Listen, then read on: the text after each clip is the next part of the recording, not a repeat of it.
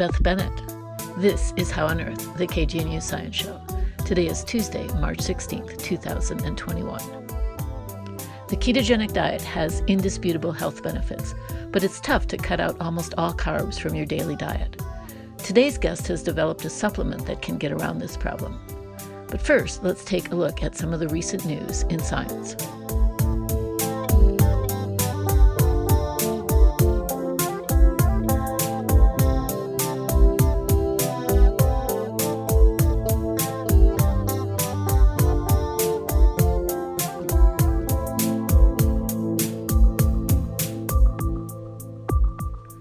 Engineers at the University of Buffalo have developed a 3D printing technology that can rapidly produce human tissue and organs.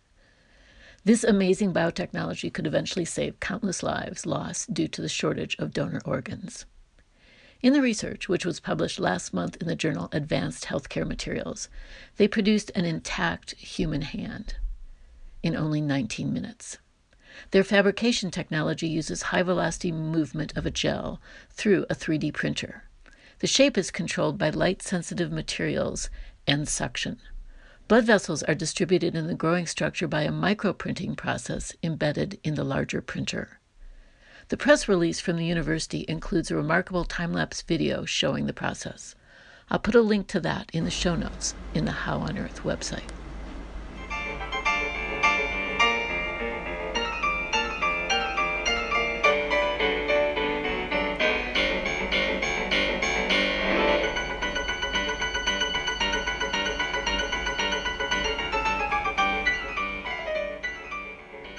Dr. Brianna Stubbs is the lead translational scientist at the Buck Institute, the world's first research institute for the study of aging. As translational scientist, she spearheads efforts to move basic science research into clinical and daily application. Today we hear about her research background in the applications of ketosis for health, performance, and resilience, and how ketosis can be attained by ingesting a product being developed at the Buck. Welcome to the show, Brianna. It's really a pleasure to talk to you. Thank you so much for having me. Yeah, you're quite welcome. So as listeners of the show know, I've been interested in ketosis and the ketogenic diet for a long time. And you have a really interesting path that you traverse to work on this, because you came not only from an academic background, but from an athletic background. So you were kind of able to put some of the hypotheses about the advantages of a ketogenic diet into practice. So maybe you could tell us a little bit about your experience with that. Sure.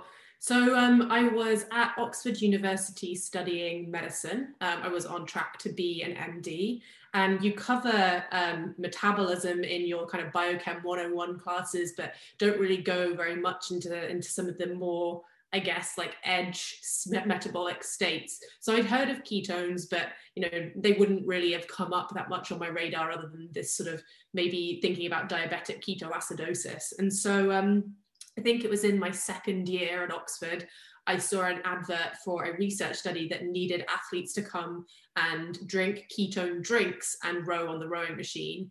And I took part in that study, and that got me really, really interested in the idea of using ketones more as like a fourth food group, ketones themselves, rather than getting the body to produce its own ketones, and what the implications of having ketones as an extra fuel source could mean for athletes. So following being a participant in these studies, I did a year of research as part of my kind of master's project, and then moved on to studying a PhD, which focused on supplementing ketones. So a way to induce ketosis without being on the ketogenic diet, and looking at what the effects and benefits and pitfalls sometimes of these approaches are. That's great. So before we go further down that track, which of course I want to do, we should start by defining the terms for our listeners. So what exactly is a ketone, and what is ketosis? Sure. Okay, so ketones are small molecules that, when they're made naturally, they derive from fat. So they're very small and simple, and they're a way of the body making fat into this simple energy source that can be used as a fuel in the brain and the heart and the muscles in times when we're running a little bit low on sugar. So evolutionarily, when we were starving, or in periods of, say, religious fasting, or that kind of time where you're not able to intake adequate dietary carbohydrate, your body would start turning fat into ketones, and then those ketones would circulate in the blood, and the body could use that as energy instead of sugar. So I think most listeners will have kind of had that 4 p.m. slump, long enough time after lunch, and that sort of feeling of your energy levels dipping. And this is like a common sort of phenomenon like hypoglycemia in between meals. So your sugar levels are running low and it's hard to concentrate. And so if we had not had an alternative to sugar, to supply our body with energy, then in time we'd have lost our consciousness and not been able to keep ourselves alive with prolonged starvation. Now, fats, we have a lot of energy in our body stored as fat. Even someone who's really, really lean has thousands of calories stored as fat. But the big problem with fat is that it can't get into our brain very easily and be used in the brain as a fuel. So we need to have a way of converting that fat into that simple ketone molecule in order to keep the brain functioning. So the ketone bodies are just a small fat-derived fuel source that can be used as an energy. And some of our work at Buck has suggested there's also other roles that ketones can play in the body as well, but we can discuss that later. But primarily an energy source. Yeah, I'm sorry, I'm really glad you mentioned their size, because people might not really be aware that fat molecules are really big when we compare them to the building blocks of carbohydrates. And so that's one reason that we preferentially burn carbohydrates. But you mentioned that post-lunch slump. I'm so glad you said that, because it seems that there's a transition period during which we have to adapt to this process of burning fat. So, I get that slump and the first thing I want to reach for is more carbs. But if you're fat adapted, then, or if you're eating a higher concentration of fat in your diet, then that'll smooth that out. Sure, exactly. So if you are on a ketogenic diet, then you're consuming a very, very low amount of carbohydrate. So you don't get spikes in blood sugar, and you also don't get the kind of compensatory decrease in blood sugar that happens when your body has released insulin to bring your sugar down, and then sometimes it overshoots a little bit. So if you're eating carbohydrates at every meal, depends on whether it's like a high glycemic carb or low glycemic carb, but if you ate a handful of candy, you would get a big spike in blood glucose, and then likely, an hour or so later, you would feel kind of like a bit of a come down because your blood sugar will plummet very low after, as a sort of a rebound effect. So I'm definitely not in the camp that carbohydrates are a bad thing to include in the diet, especially as an athlete competing in high intensity sports. But for the average Joe, someone who's fairly sedentary at the desk most of the time, giving yourself big spikes in blood sugar with candy or sugary drinks or very simple meals that are rich in simple carbohydrates, that can lead to peaks and troughs in energy, which can be avoided if you switch around a little bit the macronutrients you're eating and get a little bit more fat, which doesn't cause the same peaks and troughs in substrates in the blood.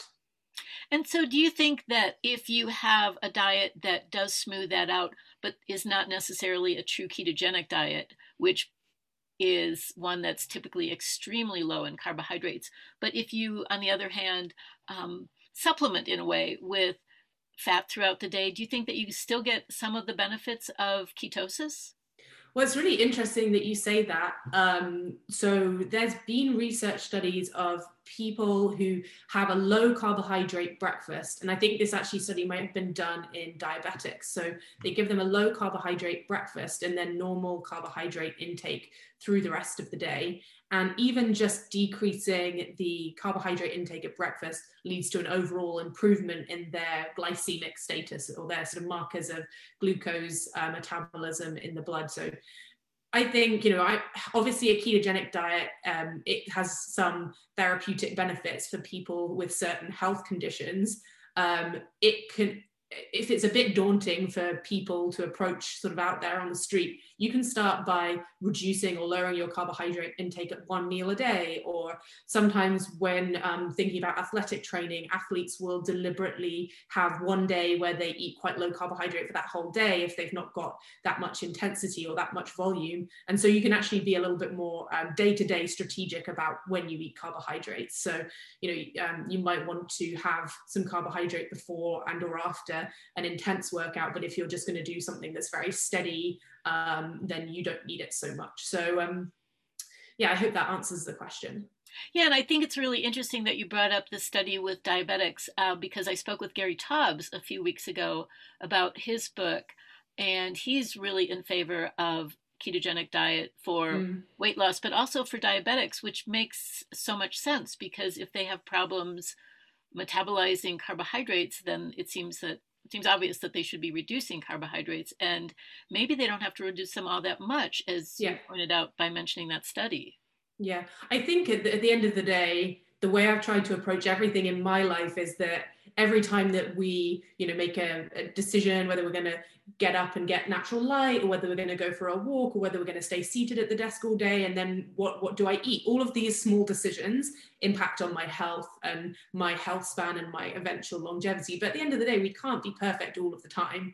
So some diabetics might be able to adhere to a ketogenic diet, and they find the lifestyle very pleasant, and it helps them to manage their blood glucose and improve, and maybe even go into remission and not need so many diabetes medications. But that's not possible for everyone. So in those settings, then even lowering carbohydrate intake at 1 or 2 meals a day, or doing 1 16-hour fast a week, things like that are all small choices that you can start to make that will compound over time to help you be healthier.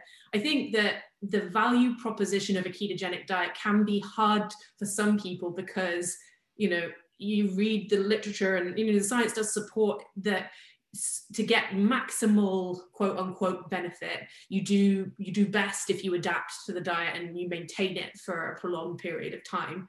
And part of that's because we need to get our bodies to express the machinery and the enzymes and the proteins that will help our body metabolize fat more and be less reliant on carbohydrates. So, sometimes the ketogenic diet can seem a bit like you're either going to be on it or off it. So in a way, this is where my research interest sort of sits a little in the middle, where it's like, well, how do ketone esters or supplemental ketones work to help people bridge that gap between a normal diet and a ketogenic diet? And is this, a helpful tool for those people to maintain adherence?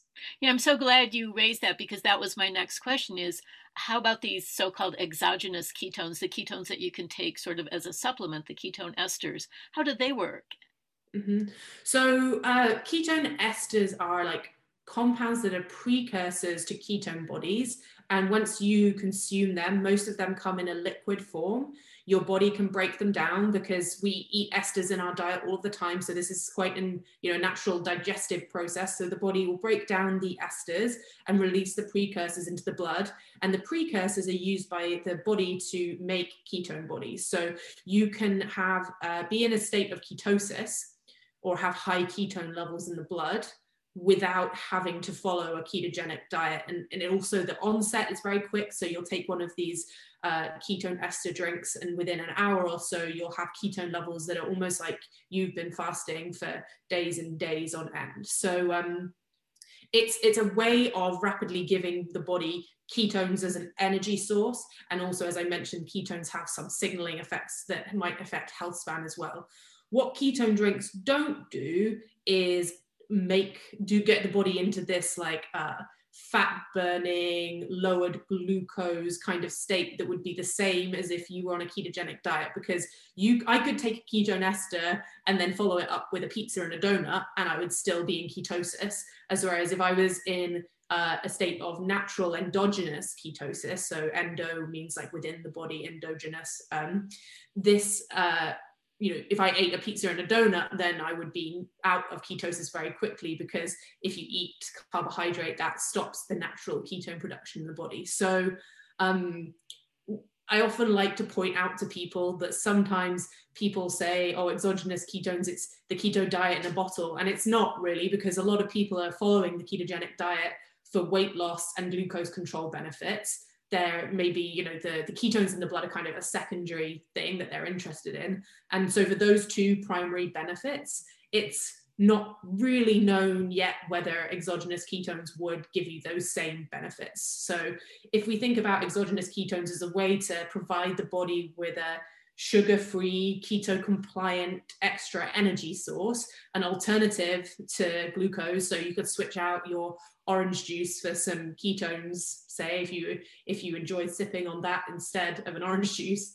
But that would be a good health choice. Now, the other thing to point out is that ketones contain calories. They are an energy source. So if they're not used as part of a calorically balanced diet or a diet and exercise plan, they're not going to help you to lose weight by yourself. So ketones, exogenous ketones, as I repeat again, are definitely not a keto diet in the bottle, but they do get you into ketosis, and that means that your body can be burning ketones for energy and harvesting some of the benefits there, especially some things that I'm particularly interested in is that, especially in some health conditions and as we age, our body's ability to burn glucose and sugar does tend to decline. So if you were to put someone in a brain scanner, you would maybe see evidence that their glucose metabolism was declining years and years before the onset of some symptoms of cognitive decline.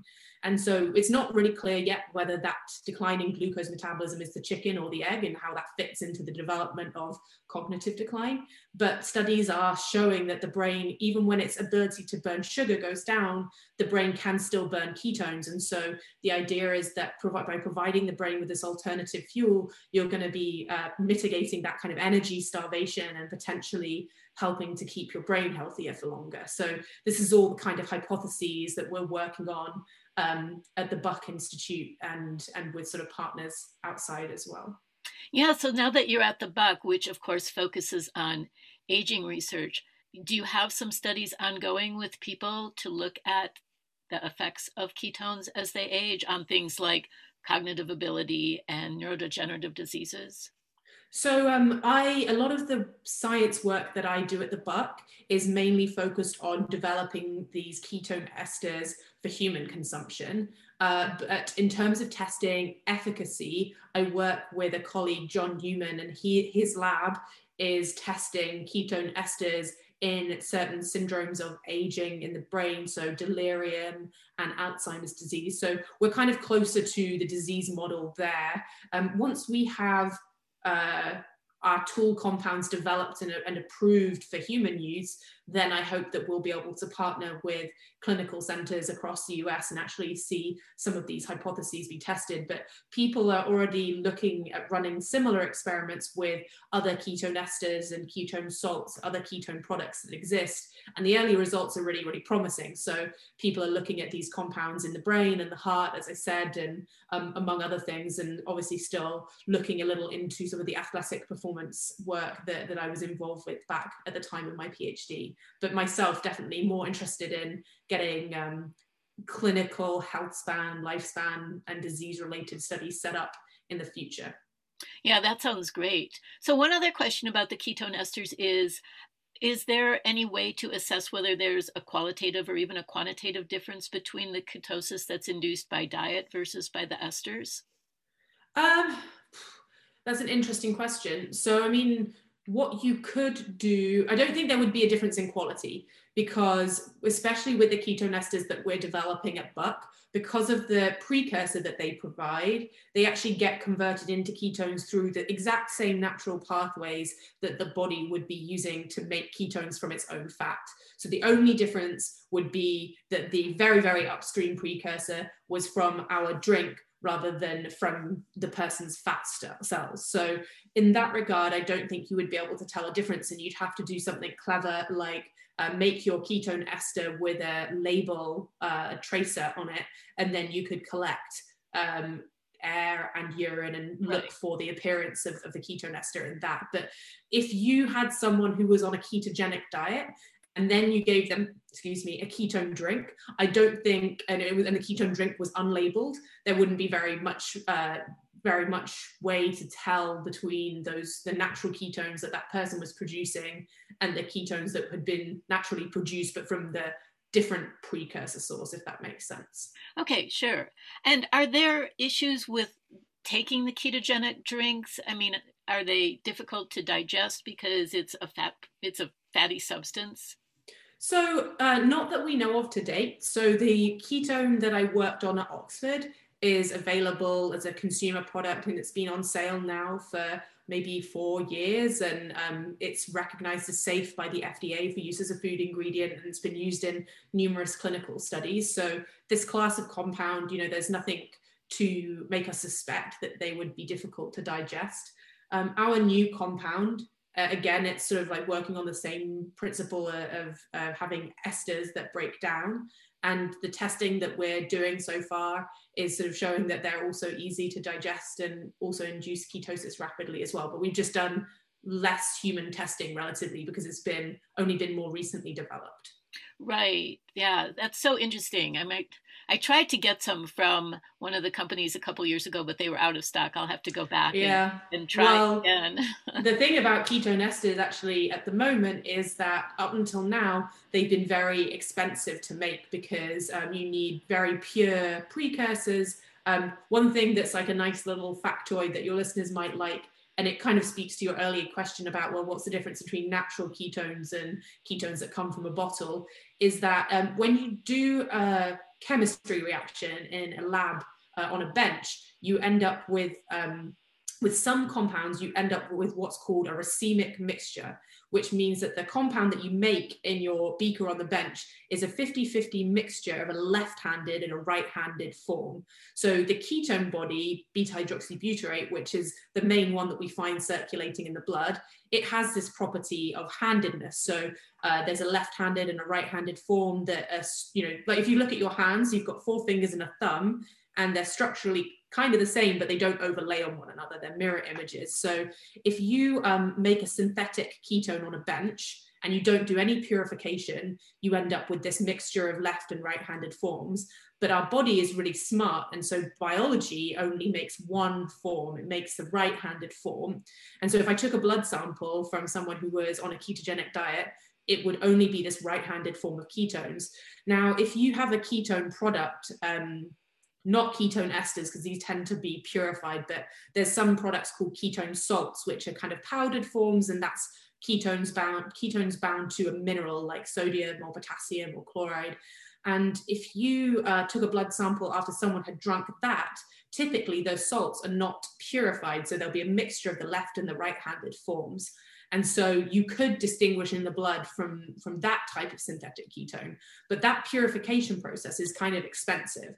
So that drives up the price of ketone esters because they're doing this extra step to make sure that you only get the form in your body that's exactly identical to the form that your body would produce. So for example, when I first helped to launch a ketone ester product, one single serving that would last you for one sports race cost around $33. So it was a real premium, very, very expensive product. Yeah. And now the type of ketone esters that we're working on, we haven't got an exact fixed price yet, but they're looking like they'll be more like 1/3 that price. So as people get better at scaling up the manufacturing processes and things like that, we're going to see significant reductions in the cost of these things.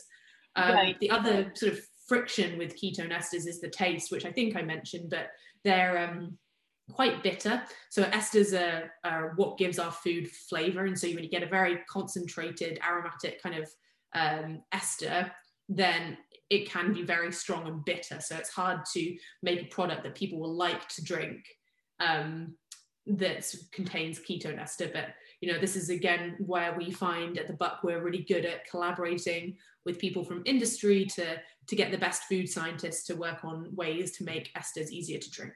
Right. And now that you're in a position of translational research at the Buck, I think we'll probably be hearing more of that kind of work coming out. Yeah, sure. I'm guessing. I'm definitely. Yeah, go ahead. I was going to say, I'm definitely a little bit I have a very different role to some of the other PIs at the Buck because I don't oversee a lab per se, but I do oversee a program of research that takes place at the Buck and elsewhere a little, but it sort of synergizes all of this basic science that's done in animals through to product development and clinical trials. And even I helped a little bit early on with some of the production and manufacturing questions as well. So it's very, very atypical to some of the people that you would have spoken to already, I think. Right. But it sounds really interesting because you have your fingers in so many different pies and you're working on so many different projects. You probably feel like you're burning the candle in so many places, trying to yeah, stay on top of it's everything. it's odd on the one hand speaking to like the marketing people about like what science they're allowed to, what scientific claims they're allowed to make about ketone esters, and then on the next call I'll be speaking to the people who are running the very detailed animal safety studies about some very small nuance of biology. So it definitely it swings in roundabouts. It's never a dull moment. Well, this has been very interesting. Thank you so much, Brianna. I'll put a link to your website on the Buck and to some of the work that you've been doing so that my listeners can follow up on it if they want. Of course. Thank you so much. That was Dr. Brianna Stubbs talking about the use of so-called exogenous ketones to produce a state of ketosis in the body without the need for following a rigorous ketogenic diet. Ketosis, or the state of having high levels of ketones in the body, can be protective against some of the deleterious effects of neurodegeneration due to aging, as well as for maximizing one's athletic performance. You can find out more in the links to the Buck Institute in the show notes on the How on Earth website.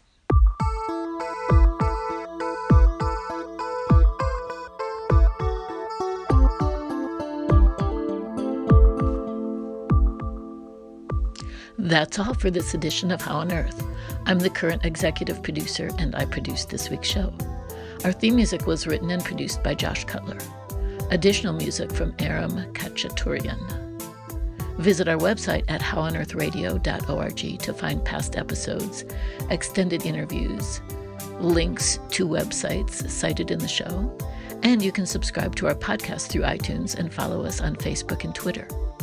Questions or comments? Call the KGNU comment line at 303-447-9911. For How on Earth, the KGNU Science Show, I'm Beth Bennett.